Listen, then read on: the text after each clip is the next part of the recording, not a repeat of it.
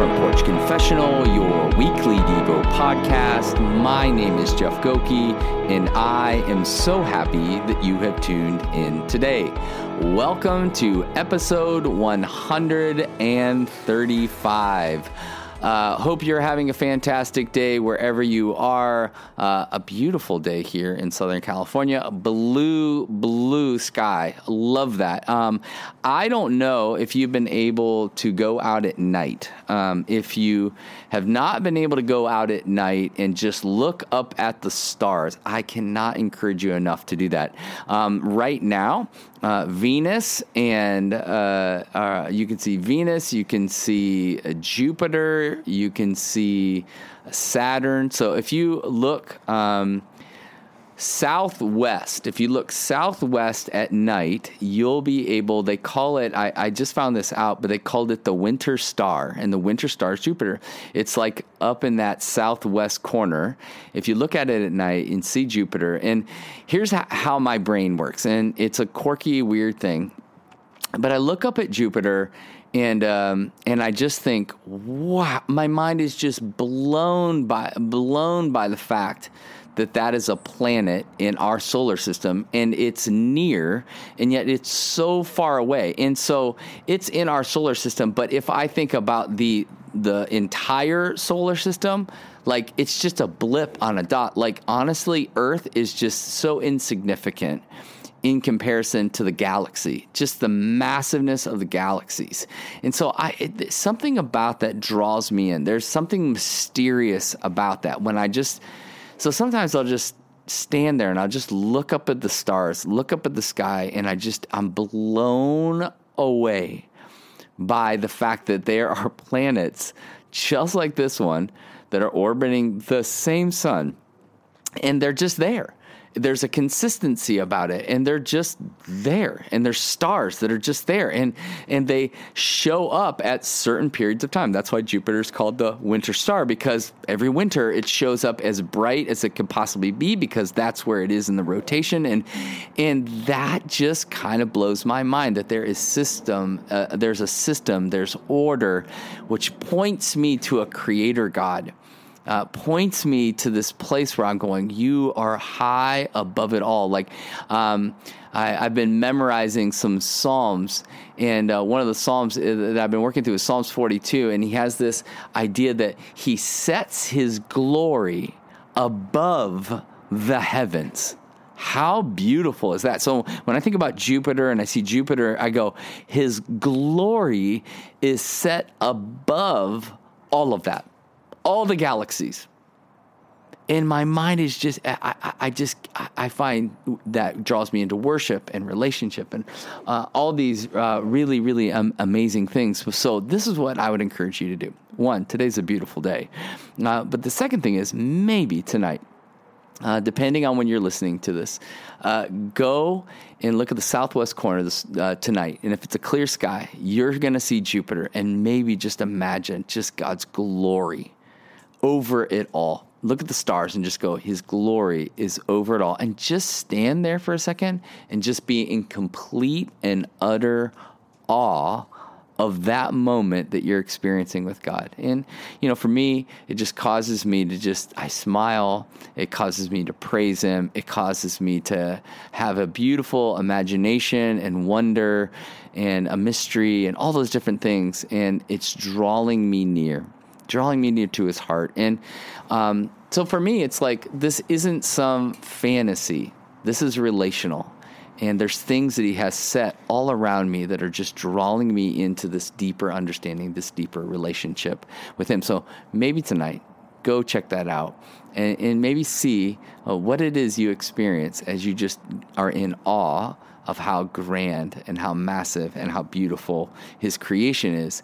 And then just imagine how amazing the Creator is. So, hey, once again, just thank you so much for those of you who listen, for those of you who subscribe and share these with friends. Really appreciate it. And then thank you for those of you who continue to give in a multitude of different ways.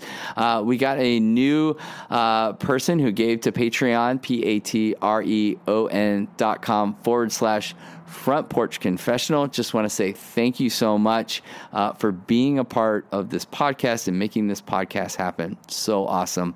Love it. Thank you so much. And now we continue. We continue in our digging into Proverbs. So we're in Proverbs 11, verse 28, and it says this: whoever trusts in his riches will fall, but the righteous will flourish like a green leaf. I was thinking through this particular proverb, and as I was processing through it, I was reminded of my childhood home. So, grew up on a home. It was a old house. It used to be black, and they painted it green. Old house. I've talked about it before, but it was literally on top of a hill. So it's on top of this hill, but all around it is like forest and massive. And so, part of my responsibility was mowing the lawn, but I love the fall. I absolutely fall. And the fall in the Midwest is just unbelievable. It's kind of what you look to all year long. It's so beautiful. So like September, October, November is just so beautiful. The leaves change and it's really beautiful.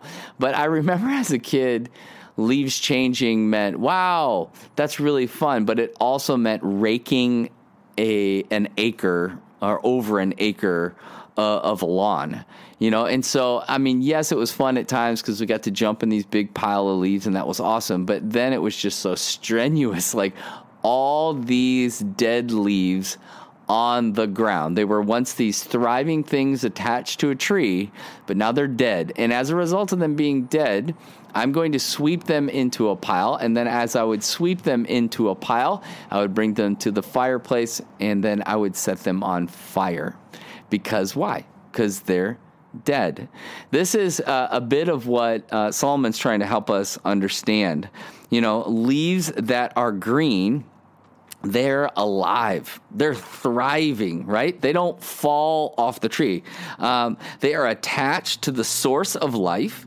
And as a result of that, they thrive, because the tree is providing them nutrients and they are, no green leaf is like, you know what, I want a piece out of here. I want to be on the ground down there. No, they're attached to that tree. And that tree is that source of life that's bringing that to them. And I love this analogy that Solomon gives us.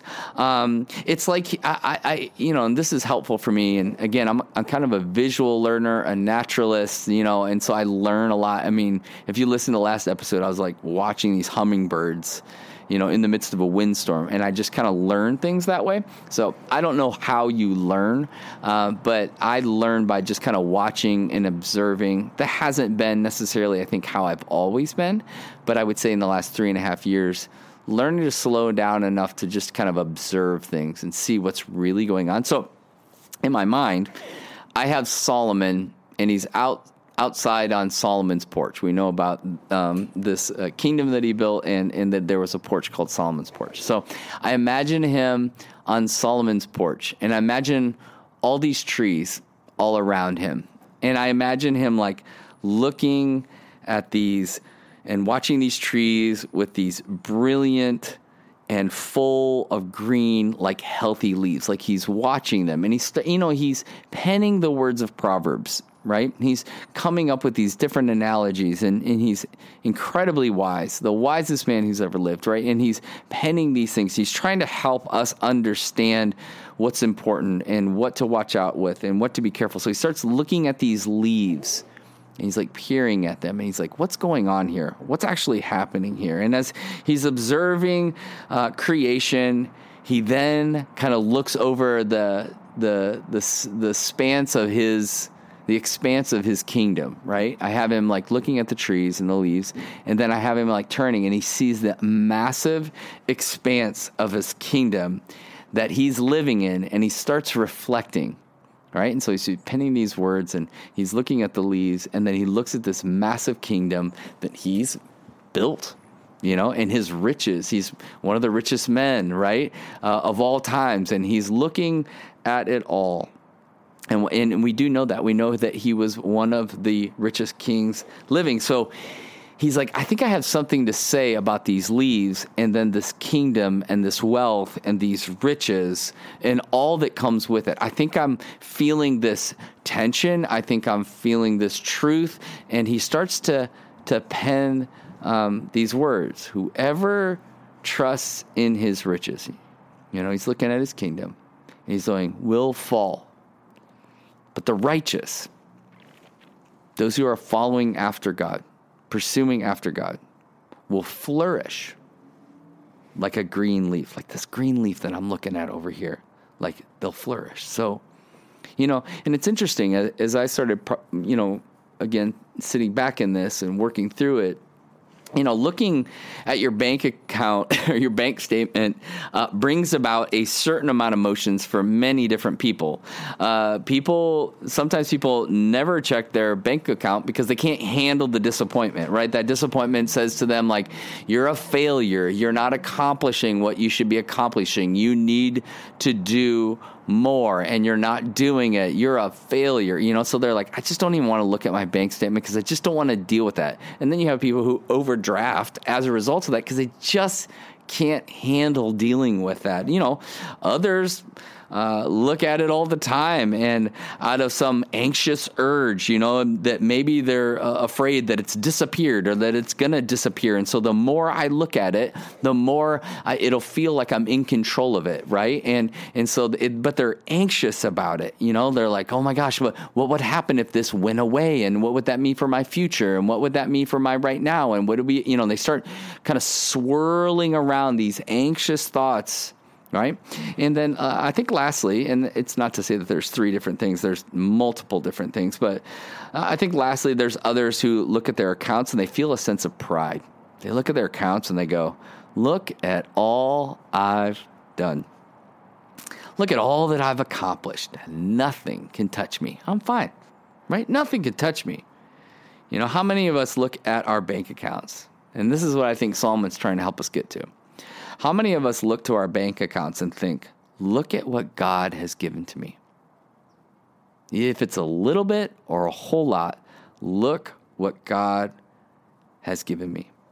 I wonder what he will have me do with this money, either big or small, in this account. I wonder what he would want me to do with this. I wonder how he would, as he looks at this account, what he sees. I want his heart. I want his desire. What if we change the way we viewed all that we've been given, just like that leaf? Right? It's interesting. If you personalize a leaf, a leaf has an awareness that the only reason it's alive is because it's attached to the source of life. This tree that's bringing it life, right? It remains attached because without it, it's dead. It's lifeless. It's like those leaves that I would rake up and then eventually burn because you're useless. And if you look to John 15, if you ever want to take a minute, get to John 15. Look what happens to branches that get cut off, right? He basically says they're useless. They need to be burned up, right? This is kind of the analogy that Solomon's trying to help us get our head around. We're kind of the same, right? Because without being fully aware that out of a relationship with God, all things flow, everything.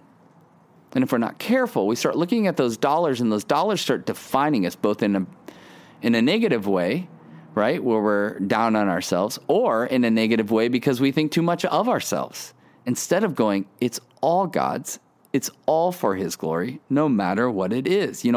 Money and success will never, let me say it again, will never fill us up. We are dead as detached leaves without him. Do we want life or do we want wealth and affluence? And I think it's an appropriate question to be challenged with. Where am I at in this whole journey? Because Solomon's like, the righteous are like thriving, green, healthy leaves. Those who pursue after wealth are like dead leaves on a ground detached from the God of the universe. Because flourishing is found in the faithful followers of God Almighty. So the question is this: do you want Jesus more than having more? Do you want Jesus more than having more? And maybe just pause, reflect, think through that. Let it challenge you. Let it convict you. I know it's been doing that for me. So Father God, we just want you. Continue to convict our hearts when we find our security in wealth or affluence. Continue to reveal to us those places of pride and arrogance where we feel like we own it all. You own a cattle on 1,000 hills. You are above it all.